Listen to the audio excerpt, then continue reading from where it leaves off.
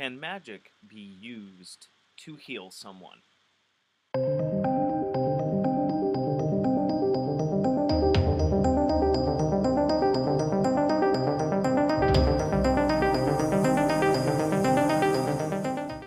Now, this is a rather interesting question. It's going to be very similar to the video that I just got done recording on can stones help heal someone?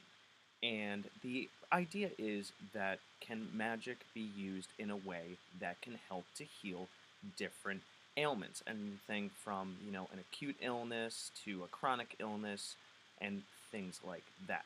Now, according to the old school ideas from Mesopotamia, the idea was that working with different spirits and working in a way that we would now consider magic to appease different spirits and different negative forces that cause illness, can that actually help? And the short answer is yes. Let's remember, this is not medical advice. I'm not a medical professional in any way, shape, or form.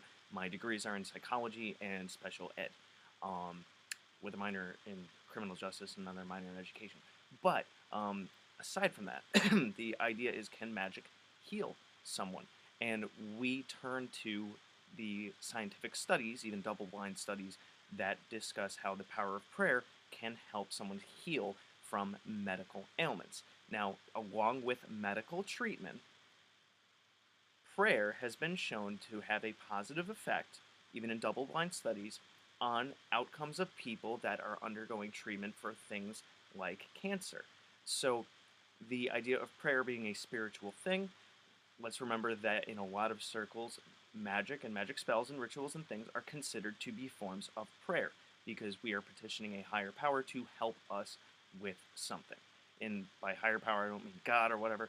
In magic, we're talking about the powers and the abilities that we have as magicians that are not exactly understood by regular science. So the belief that empowers your spell work to overcome something, can that help? Yes. It's the same reason why people that have positive outlooks on different negative things overcome them faster. People that are like my grandmother, for example. She was given 3 months to live 2 years ago because she has terminal cancer. She's given 3 months and it's been 2 years. Did she seek medical treatment? No. All she told me was, when I get my ticket, I'm going. But I'm not going yet, apparently.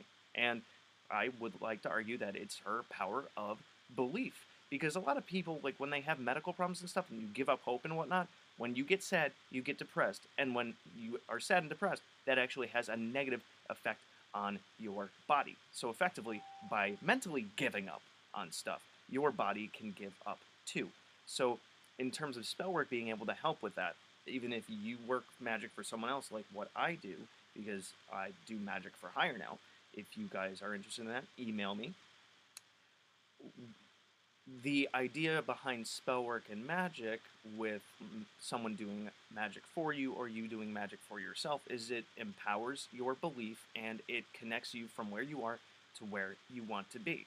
And let's remember that the power of belief and knowing that your outcome is going to happen can be very difficult, but the more of an outlook that you have on that, along with spell work and stuff, allows that energy to go from your present situation to your goal. So if you end up working magic towards healing something, then it can help to heal that. That does not excuse the idea of doing mundane actions such as seeking medical treatment or treating yourself better, changing your habits, changing the way that you exercise, your different habits with like negative things such as tobacco or alcohol or other substances, what you eat, and basically how you treat yourself. So along with magic, it's a package deal. Magic and mundane action with those geared towards healing. Magic can help someone heal.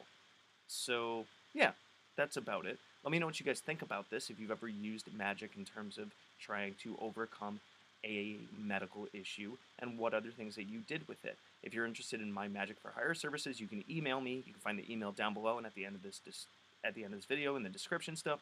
And if you want to connect with me on Facebook and whatnot, all the links are down there. Good hunting. Thanks for watching my video.